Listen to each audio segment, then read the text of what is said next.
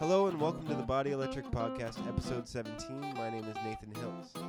Today's guest is my friend Emile Deon. I've known Emile since I was a teenager back in Nova Scotia, where we're both from, and he was always that guitarist who was a year or two ahead of me that I looked up to. Emile's musical background is equal parts jazz, country, and rock, and it shows. He's got a very individual style. So I hope you enjoy the podcast. If you'd like to learn more about me, you can visit nathanhiltz.com. I'm at the Rex Wednesdays in January, 6:30 to 8:30 with my trio, with Pat Collins and Morgan Childs, and some special guests each week. And thanks a lot.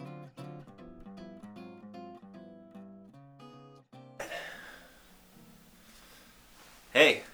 Yeah, man. Hey, Emile. What's up, man? Nathan, it's good to be here. How you doing? With you. Good to see you. Happy New Year's. Let's do a handshake. Happy. Yeah. All right. What's your New Year's resolution? I don't know. I have no idea. I have no New Year's. Maybe to exercise again. It's been maybe a little too long since I've exercised. Yeah, me too. Yeah. I was just saying I was coming back from New Zealand, 8 days out now, so jet lag's almost done. But one thing I found, the Kiwis were like in really good shape. Really? So I was the Canadian at the back on all of the hikes and kayaking, and I was like, guys, wait for the Canadian. Right. I'm really not, give me a chance. Amazing. So I want to go back. I want to go back to New Zealand to visit my brother again, maybe 2 or 3 years in better right. shape. Do you think it's because they're in such a beautiful place that they just are outside all the time? And they're outside all the time. They, I'd like to say trek and camp all the time in the nice weather. It's beautiful and it's mostly hills. Mm. So they all walk up and down hill all day long. Wow. So they're all in great shape. Beautiful. Yeah. Beautiful.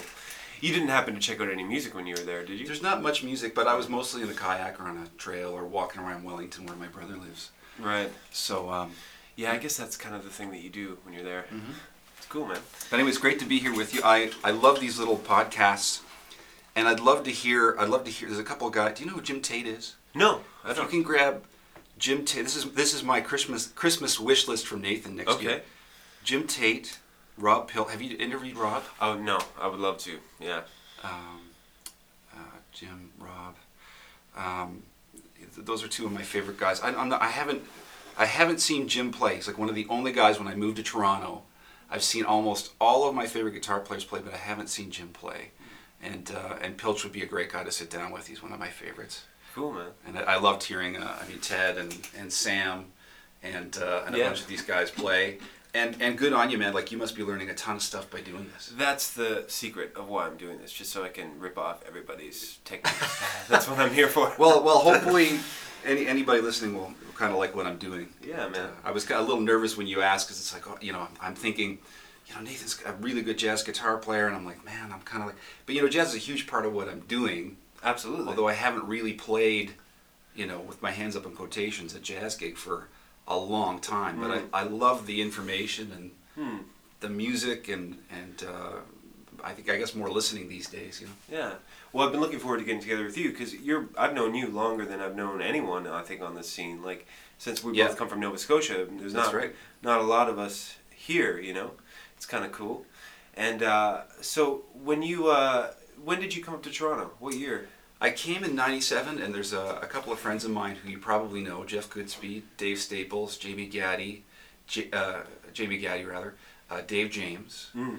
And in high school, like my actual little high school in Brookfield, Nova Scotia, didn't have music. Right. So I convinced the principal, who's a really nice guy, to let me go into CEC after school to do the CEC band with Paul Barrett. Right. And then that's how I kind of got to know Jeff and Dave and Jamie and Dave Staples and Dave James.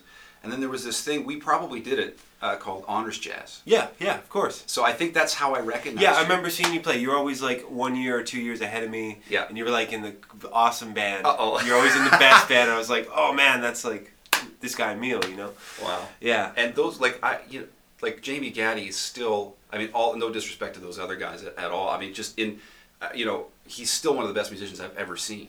Right. And all of those guys are great musicians. And Jeff was like extremely kind to me. He's like, you have to go study with Ted Quinlan. And I'm like, who's Ted Quinlan? I got a video, and then Ted was on this compilation, this West compilation with Rob and Peter Leach. I hope I'm saying. Yeah, Lauren was on it too, right? Wasn't he? No, I don't believe he was. Oh, okay. Reg definitely was. You know what? I can't remember if Lauren was on there or not.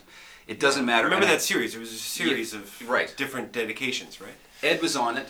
Right. Ed played Summer Song and then maybe Twisted Blues or something like that. Anyway, I loved that CD, and I was like, I got to go study with Ted. It ended up being a great decision. The school here is small, so you get to be on a first-name basis. Yeah. And everybody here was like super kind to me. I still walk down the hall and see Pat LaBarbie. He says, "Hey, Emile, how's it going?" You know, I'm like, Pat, you know what I mean? Yeah. Like, oh, yeah, all totally. those guys were so kind to me. Yeah. We're talking about Humber College, by the way. There's some of the yeah. listeners that maybe don't know about that. And that was the thing in Nova Scotia. There's a bunch of jazz musicians that, you know, are out there that let us know about this wider world of Canadian jazz, you know. And I think that we kind of came to idolize a lot of these players in Toronto, you know, when we were young, which was cool, you know. Definitely. I saw Ted play when I first moved to Toronto. This is 97. I lived at College in Bathurst and used to be able to walk to maybe College Street Bar or Mazetta or take a streetcar down to, you know, they used to play week-long gigs at the Senator and Bistro.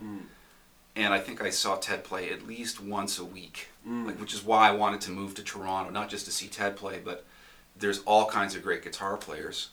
And I wanted to, you know, so I got to saw Ed. I saw Ed about 6 times. Right.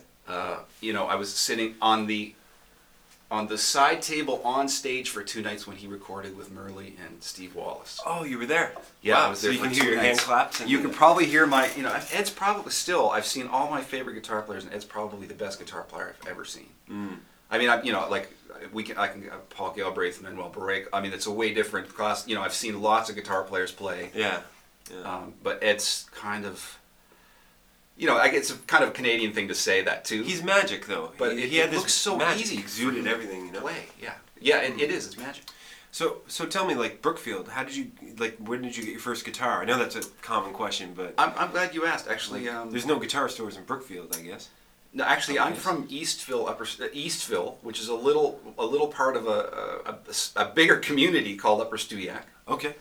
And Brookfield is about 20 minutes or 30 minutes without traffic to, you know, so Upper Stewiacke to Brookfield is about 20 minutes. So where I'm from, Eastville is about half an hour to Brookfield. So yeah, there's no guitar stores. You know, people had hunting cottages where I'm from. Right. But that was great. I mean, I grew up, I had music. My mom sang, my dad played a bit of guitar. Actually, my mom played a little bit of guitar. My dad, I think, can still play up to a B minor. Okay. You know. So the first music I heard was a lot of traditional fiddle music.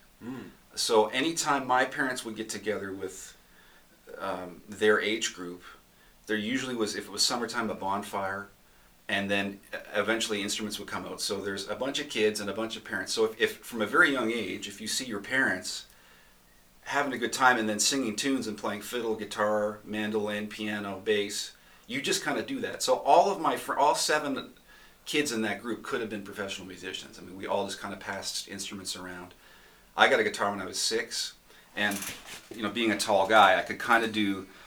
I'm singing the wrong key. Yes, I would. That Simon and Garfunkel tune. Oh yeah, yeah. Sure. I'd rather be a hammer than a nail. Oh, okay. I think that's what it's called. But so I could play that badly for about a year, and then got some lessons and started picking fiddle tunes.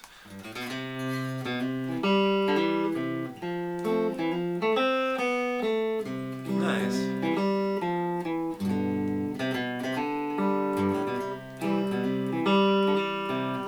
So that was my existence for 8, 9. Got into rock and roll. My dad's friend Ian had Texas Flood on a cassette. Wow. So when I was 13, I had a Japanese plywood Strat, which I came to Humber with. It was like the cheapest guitar in the school, like the worst guitar in the school. And so I came home from school every day when I was 13 and tuned down half step and then learned how to play.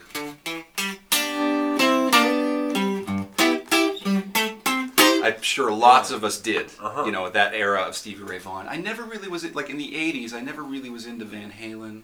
I'm into it now, more than I was then. So, like lots of Cream. Somebody had a Abraxas, the Santana record. Lots of Stevie Ray Vaughan, and then I came to Kenny Burrell and Wes through Stevie, and then stuff that hit me even more right away, like Albert King, B.B. King, Albert Collins. I had to check all that out, and then like heard Kenny Burrell, like, well, this jazz thing is pretty cool. So I had this CD thing that we probably all had. I can't remember what it was called, and then I ordered. Columbia House. It was Columbia House. Yeah. Ordered a couple of CDs. So my first CDs were Clapton, Unplugged, John Mayall and the Blues Breakers, Joy Spring by Joe Pass. Oh, you could get that on Columbia House? Yeah, which was an amazing record. Yeah. I heard it and I'm like, and I don't mean to offend anybody, I'm like, that's not the tone for me. But I love the playing. I mean, and who am I to sit here and say, you know what I mean? Who am I to sit here and say? No, that's cool. But shortly thereafter, like 13, 14, I had some friends, teachers say, here's Larry Carlton's first record. Here's Breezin' by Benson, which I still love. I mean, I'm not afraid to admit it. And then checked out earlier Benson, which is kind of more funky and bluesy. And then so the first couple of jazz tunes I learned how to play was in junior high. And, I think Room 335, that Larry Carlton tune was one of the first ones. Take 5, Misty, Wave. So I had some people go check some of this music out, and who I really should thank. Rick Hiltz, for sure. My friend Gordon Tucker, who taught me guitar for a while. All these guys are still in Nova Scotia. They might be retired now. Right. And when I was about 16 and playing in high school bands, and playing like... We had a little family band. My brother and another set of brothers had a little community band, and we'd play events, firemen's picnics, firemen's dances. So we'd play a whole set of traditional fiddle music, and then play classic rock, and then usually in the third set we have to play some country, and we could probably play some classic rock stuff. So oddly enough, I hated the country stuff. Really? It's really funny for me to sit here and say... If I have questions about country, you're like my go-to kind of guy. Well, the new country stuff, I had to listen... Here's why. I had to listen on the bus ride. It took an hour and 10 minutes one way. Now I sound like an old guy. I had to take an hour and 10 minutes. One way to get to school. And I had to listen to AM country radio with a bunch of pig farmers and hockey. Like, the world revolved around a hockey puck where I'm from. Like, being a guitar player, not so good. Right. The girls were, it was okay. I remember that. Yeah. Girls was, pick up a guitar and strum a couple chords on a Sarah McLachlan tune, you're good to go. But it wasn't really. So, but luckily I had some people go, check some of this music out. And so to this day, I'm still, when I heard Robin Ford, I guess I was probably 15. And somebody played me 2 of his tracks on a Blue Line record. Actually, his name's David, and I was in New Glasgow. His daughter actually just graduated from Humber, oddly enough. Huh. And so I ran into David, probably 5 years ago, and I shook his hand and I said, thank you for giving me that Robin Ford cassette. My brother and I, he recorded 2 songs for us. And when I heard that, nobody told me you could play a blues with jazz chords with a wah pedal and overdrive. Right. So as soon as I heard that, I'm like, I want to do that. Right. I want to play blues-inspired music, anything with a good beat, and leave the door open, for some harmony. That doesn't mean if we're playing a blues, maybe we'll play blues in a minute. It doesn't mean, I like really simple music. So that doesn't mean I'm always going to do that, but I like to have to play with guys to have the option. Right. And back to the country thing. I mean, I've played well over a decade, thousands of gigs, including some gigs with people who've had #1 hits in the States. I'm sorry, I'm bragging. No. Let me check my bank account. Does that equate to anything? No, not really. No, but I mean, that's what I ended up doing. And because I heard all of that kind of 90s country, there's some tradition in the 90s country. The country today, there's hardly any tradition. There's no steel guitar. There's hardly any fiddle. There's hardly any tradition there, and that's fine. That's what's just a twangy voice and then a pop. It's a twangy voice, yeah. and like AC/DC and Leonard Skinner type of guys playing PRSs with boogie stacks. Yeah. It's all good, man. It's all good. Yeah. So, hearing all that AM country radio, when I got into that, it was like, okay, I feel like I've got a little something to say. It's a bit more honest. Totally. And the jazz thing always really, and still to this day, I mean, a couple of my favorite, like A Love Supreme is one of my favorite records. I can't play anything off of it, but it's one of my favorite records. Cool. Well, why don't we play a tune? Play a tune. Let's play in D flat. Okay. Because I want to play this chord and use my open E string.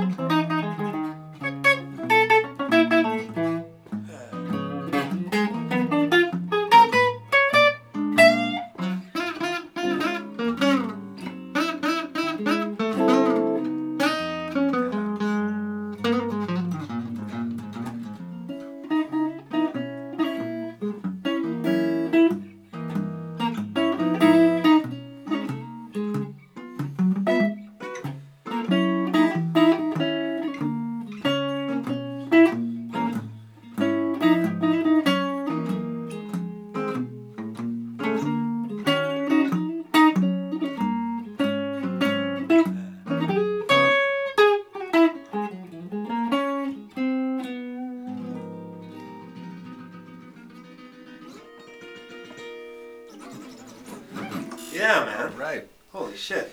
I knocked this out of tune pretty good with one of these guys. Man, it sounds beautiful. Thank you. Nice. And you too. All right. So Telly today. I usually play this guitar mostly because I can bring it to any gig. You know, if I got to play Nickelback or James Brown or B.B. King or something. This will fit into any of that stuff on some level, I think. One of these is not the same. What's really striking to me is like the variety of textures and tones you're getting out of this, and you're playing a Telly straight into a Fender Deluxe Reverb. Straight into an amp. Just like straight the up. The manly thing to do. I saw Robert Cray play years ago, Tower Power. When I first moved to Toronto, I'm like, I got to go see B.B. King. So Tower Power opened. Nobody in the Molson Amphitheater was sitting still. It was great. Robert Cray came out, played great, like plugged straight into a Bassman, and then he had two other matchless amps. I'm geeking out here. No, please. Two other matchless amps just for like this trem effect, but basically like guitar straight into amp, and I'm like, I need like manly kind of guitar. Like I need to learn how to do that. Right.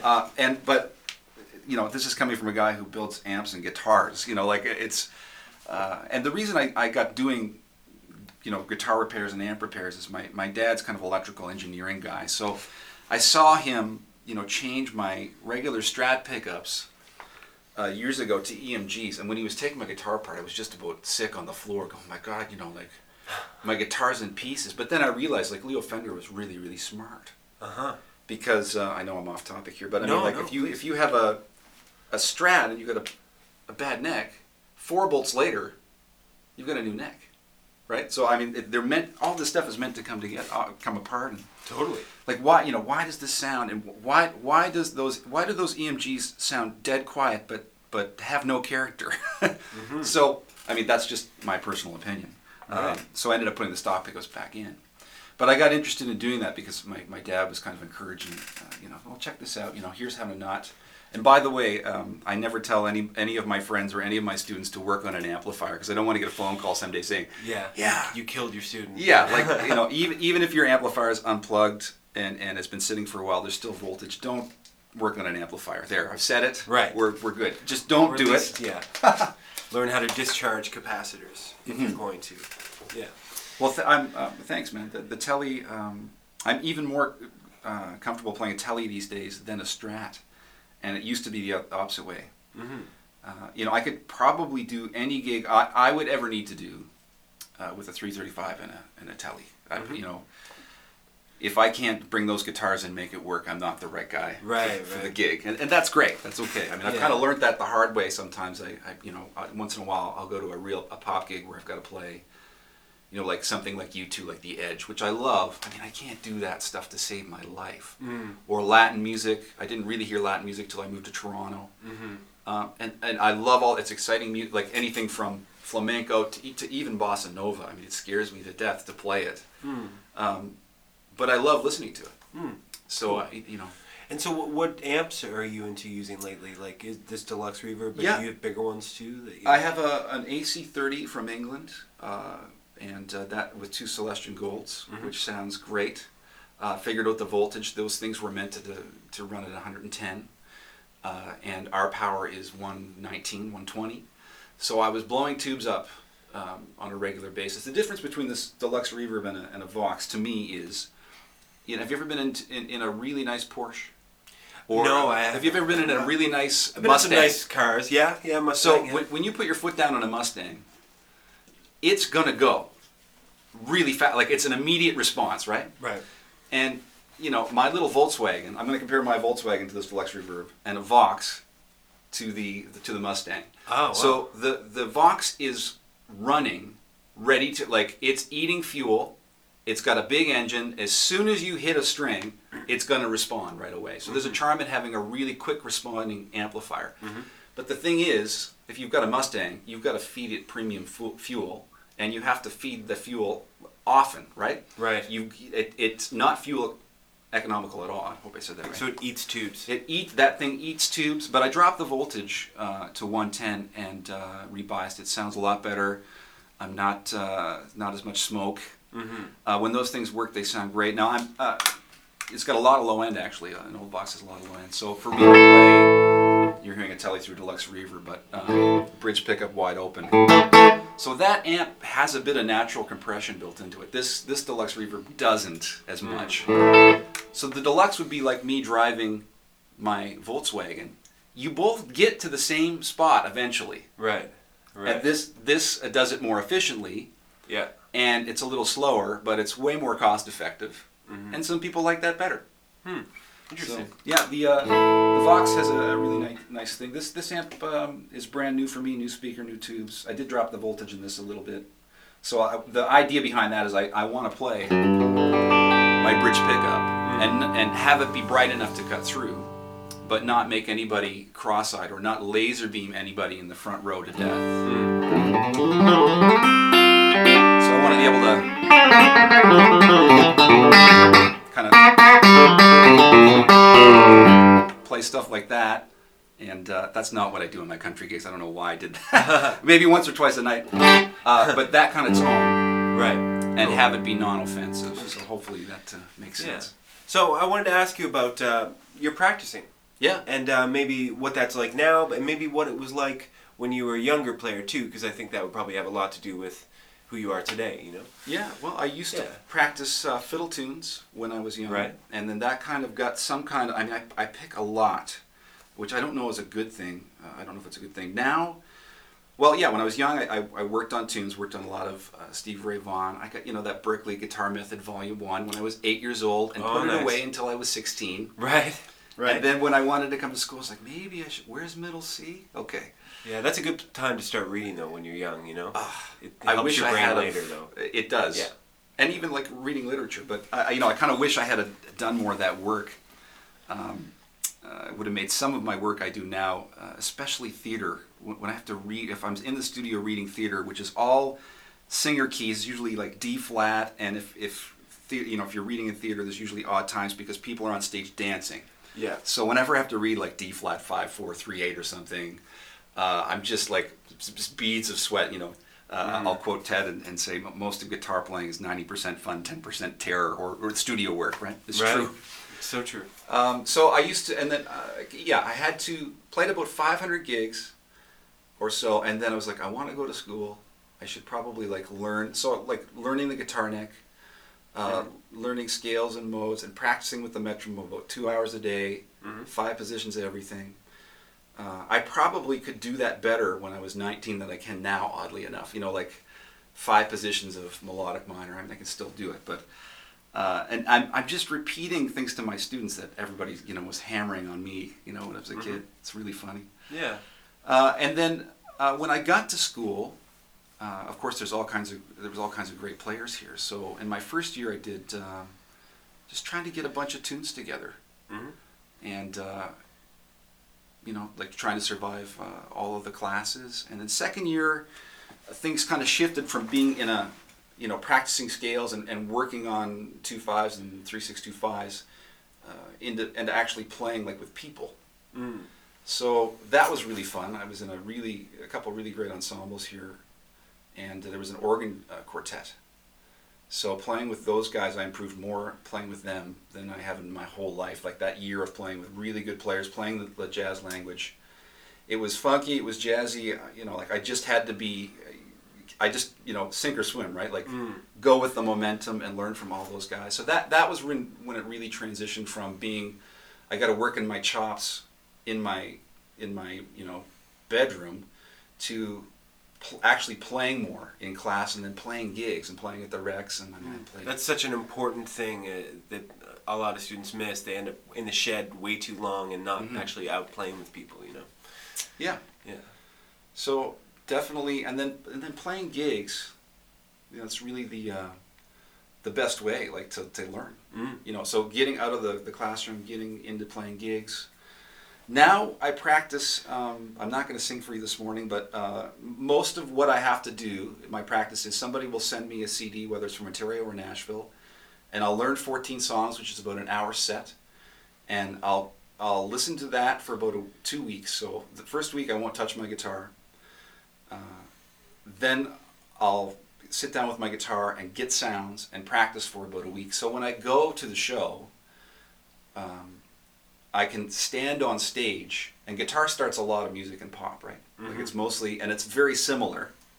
So all of these riffs start sounding the same if you're not really prepared. So you don't want to start the wrong song, right, with the wrong sound. So most of my practice now is listening to tunes for about a week, getting sounds ready and learning guitar parts and solos for the next week, going to the show, playing a short tour, which could be a weekend or a summer-long engagement with an artist, and then learning how to sing backups. But more importantly, when it comes time for solos or me starting a tune, I need to be at the front of the stage looking like I'm the guy who played the solo on the record. I mean, it's kind of like the look, right, as well as the sound. So me personally, I'm more about the sound and the music and the space and the time. But you have to, and for those of you who don't know, I mostly play pop guitar these days for a living, even though jazz is kind of a huge part of that, my own personal playing style.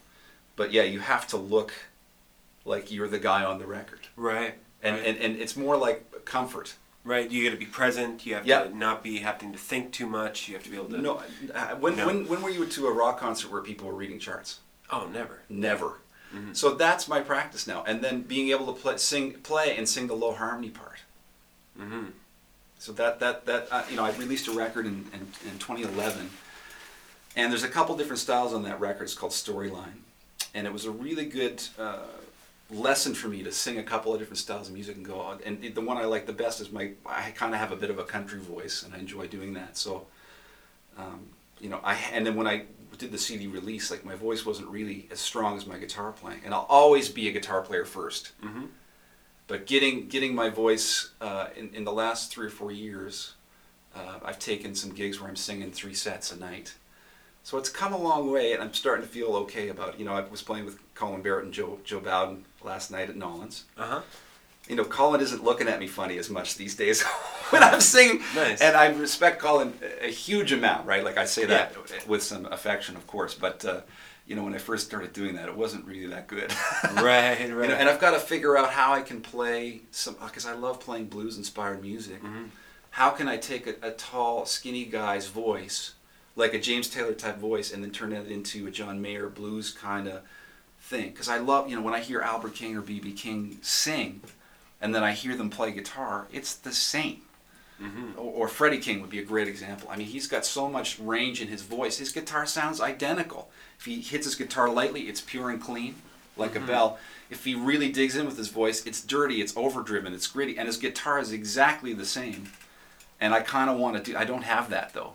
I'm not even sure I have it in my guitar playing, but... Well, you must be doing something right, because JoJo and Colin, I mean, they're serious guys, If you weren't doing something right, you wouldn't be still playing. Yeah, part of me kind of wants to keep doing that for that reason, Yeah, that's cool. Now, something that a lot of people maybe don't know is that you've also studied classical guitar a lot. Yeah. And so why did you pick up the classical guitar? I love some of the best music written for guitar. Brouwer, Villa-Lobos, Barrios. That's some of the best music written for guitar. I mean, the guitar that you and I are playing, it kind of comes out of that, but not really. These are rhythm instruments, really. Mm-hmm. Do you know what I mean? And of course, we have technology now to make them lead instruments. Mm-hmm. But some of that music is beautiful music, and I want to learn how to play it. And I like Bach. I don't know much about this music. I know the music to listen to it, the repertoire to hear it and sing it in my head. But yeah, if I had a chance to do more studying, I would play mostly acoustic guitar. I would study classical guitar to learn how to play some of that music.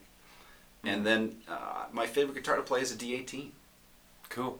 Steel string acoustic with the flat. But that's kind of how I started. Right.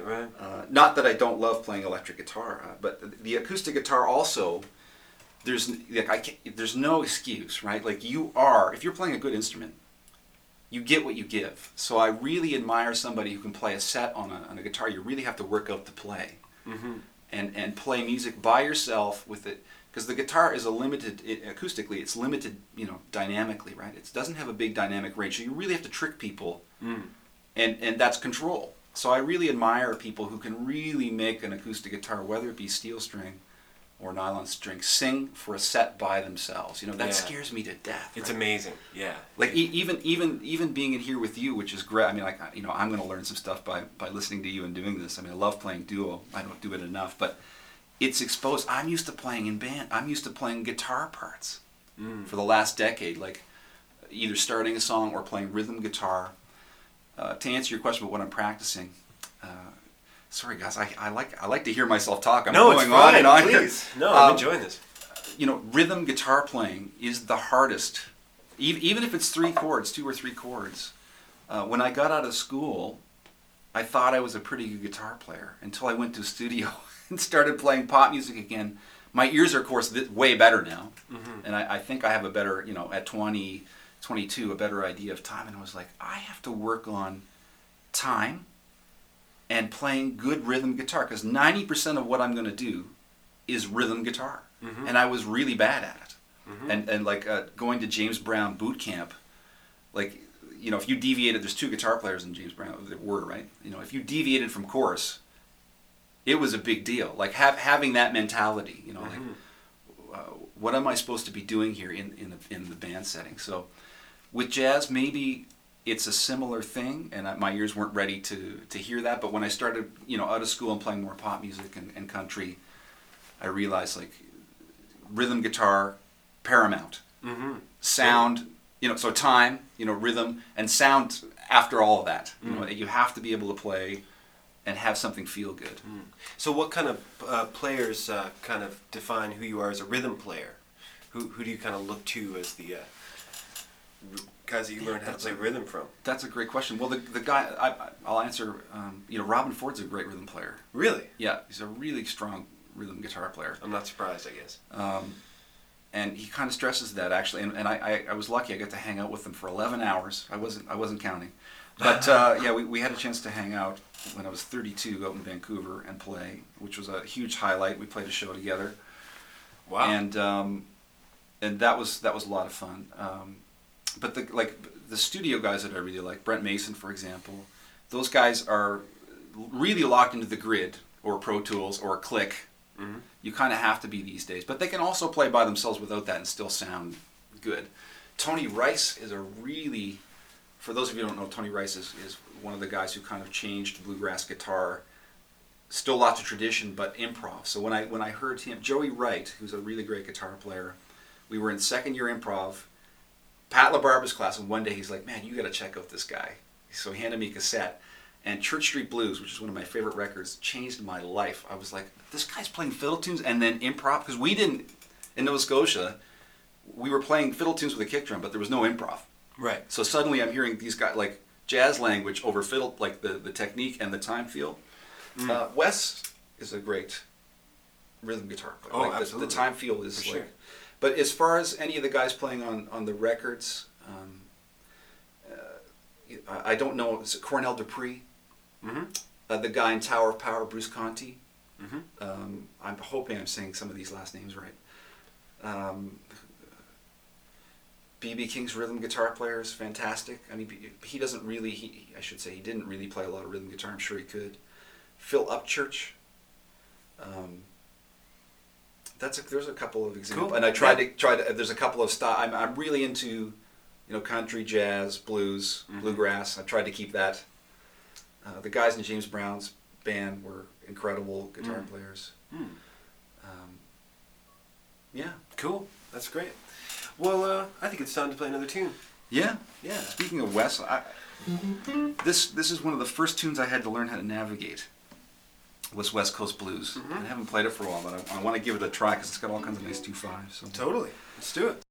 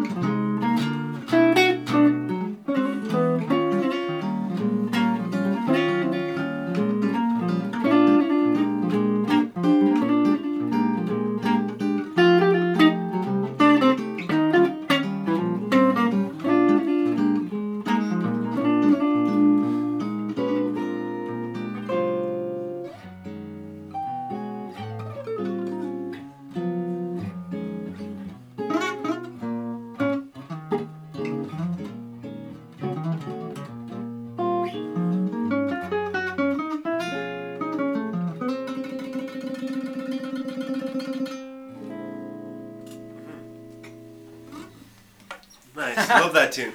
Yeah, me too. There's some good footage of him playing that over in Europe, right? Have you seen that yet?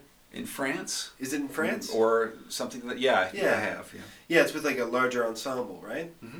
Pretty hip. Man, you sound great on that guitar in that style. I mean, I knew you would, but that guitar and how you're playing sounds fantastic. Oh, thanks, man. Yeah, I'm thinking about going back to the flat wounds, actually. I've been on round wounds for a while. I like the brightness of them, and the sustain. But I've been listening to a little bit of Kenny Burrell and Tal Farlow, actually, and man, the flat wounds are just so beautiful, Yeah, well, that sounds great, and your time feel sounds good, man. Awesome. Thank you. That was one of the first tunes I actually had to come to. There's 2/5 out of the key, Mm-hmm. and I still want to play. And it works everywhere. That's great. And some people that's bad. I never thought it was bad. Well, you guys can decide for yourselves. Yeah. So I wanted to ask you, do you have any advice for younger players? I think the kind of career that you've had is great, and I think a lot of younger players are looking to go the same kind of path. And I was wondering if you have any advice for people that looking to be a sideman and that kind of thing. Sure, I've got a couple of things. It's really cool if you're a nice guy, and if you can roll with things. Sometimes I have to remind myself not to be, a bit of a diva. We're in a tour van. Like, what do you want to eat? McDonald's? I'm like, no, I don't want to eat. So being a nice guy might be like, hey, do you think we could? Is there, anybody got Google? Do you think we could find something other than McDonald's? Right. Right. Or if you're racing to catch planes, or there's gonna be stressful times if you're playing with people. Like, if you can just be cool. All of my friends who are cool work all the time. Right.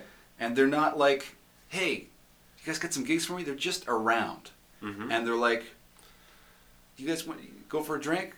Not go for, they're just easy to be around. So that is kind of the top priority. Lots of the best players don't get the best gigs. Mm-hmm. For the younger people listening, get a look.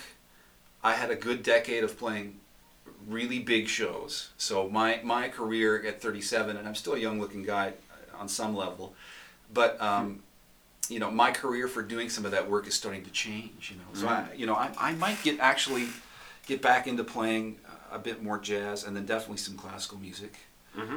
and then playing some of my own music a bit more. Having a really good time feel is more important than being able to play a gajillion notes. Knowing when not to play is more important than playing a gajillion notes. Also, the rhythm thing, being able to play rhythm guitar and having good sounds, and being able to tune, being able to play in tune. Also, people should be getting used to dealing with headsets and playing with a click, because everything's on the grid these days in pop music. Mm-hmm. All of the artists that I play with these days usually have in-ear systems, and all of the tunes are counted off in your ears, and you usually play along with tracks. Like, everybody's playing live, so you all have to come to terms with being able to play with a click and being able to getting used to playing these. Right, none of this attitude. It's unnatural or whatever. Yeah, I mean, if you're going to do some of this music, you have to. That's the way it goes. And then, having said all that, learn how to go play with your friends and play some funk and R&B and blues and guitar-y type stuff. If you're on a gig playing R&B tunes, there's usually a sax player. He's going to get to play all of the nice solos on the Stevie Wonder tunes. And when there's a blues or a rock tune, whether it's AC/DC or the Eagles or anything that's a blues inspired, it's going to be you, and you've got to lay that down. Right. So string bending might be a good thing to practice. Right. But the biggest thing is just trying to be a nice guy. Yeah. That totally probably agree. Probably more and than available anything. for the hang. And available you for the hang. mentioned that. Yeah. Yeah. Totally.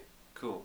So where are you headed next? Like, in terms of music, you put out that record in 2011. Yeah. Do you have any plan? Like, I'm what would the gonna try next and do Emile Deon project be? Yeah, steel string acoustic guitar record.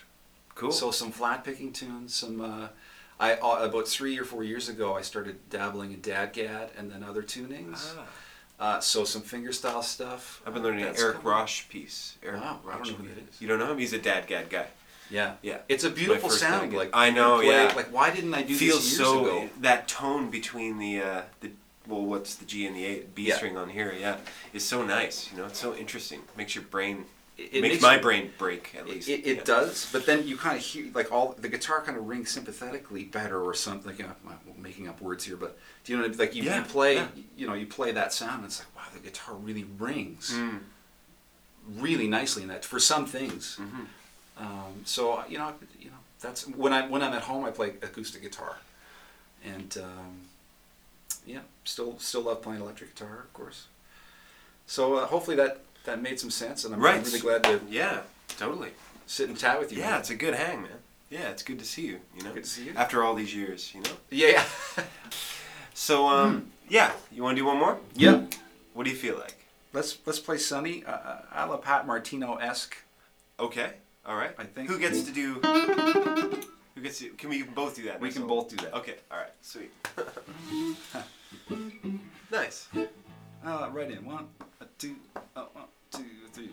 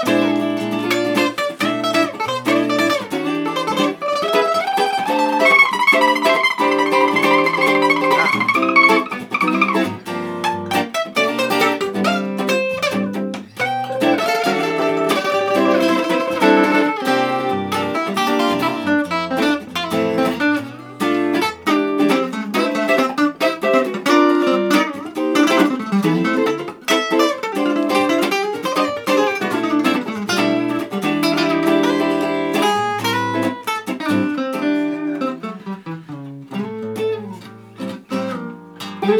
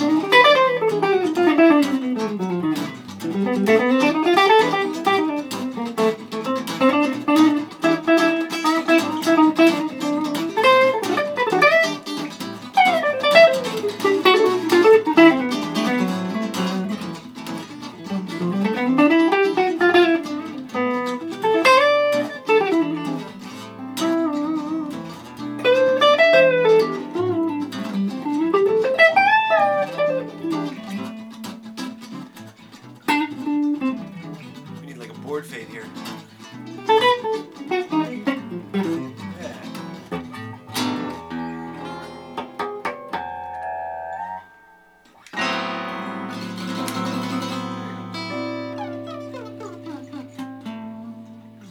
Nice call. Nice. That was sick. Thanks, That was man. fun, man.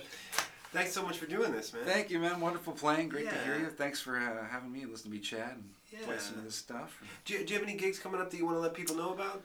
Well, I play a lot out of town.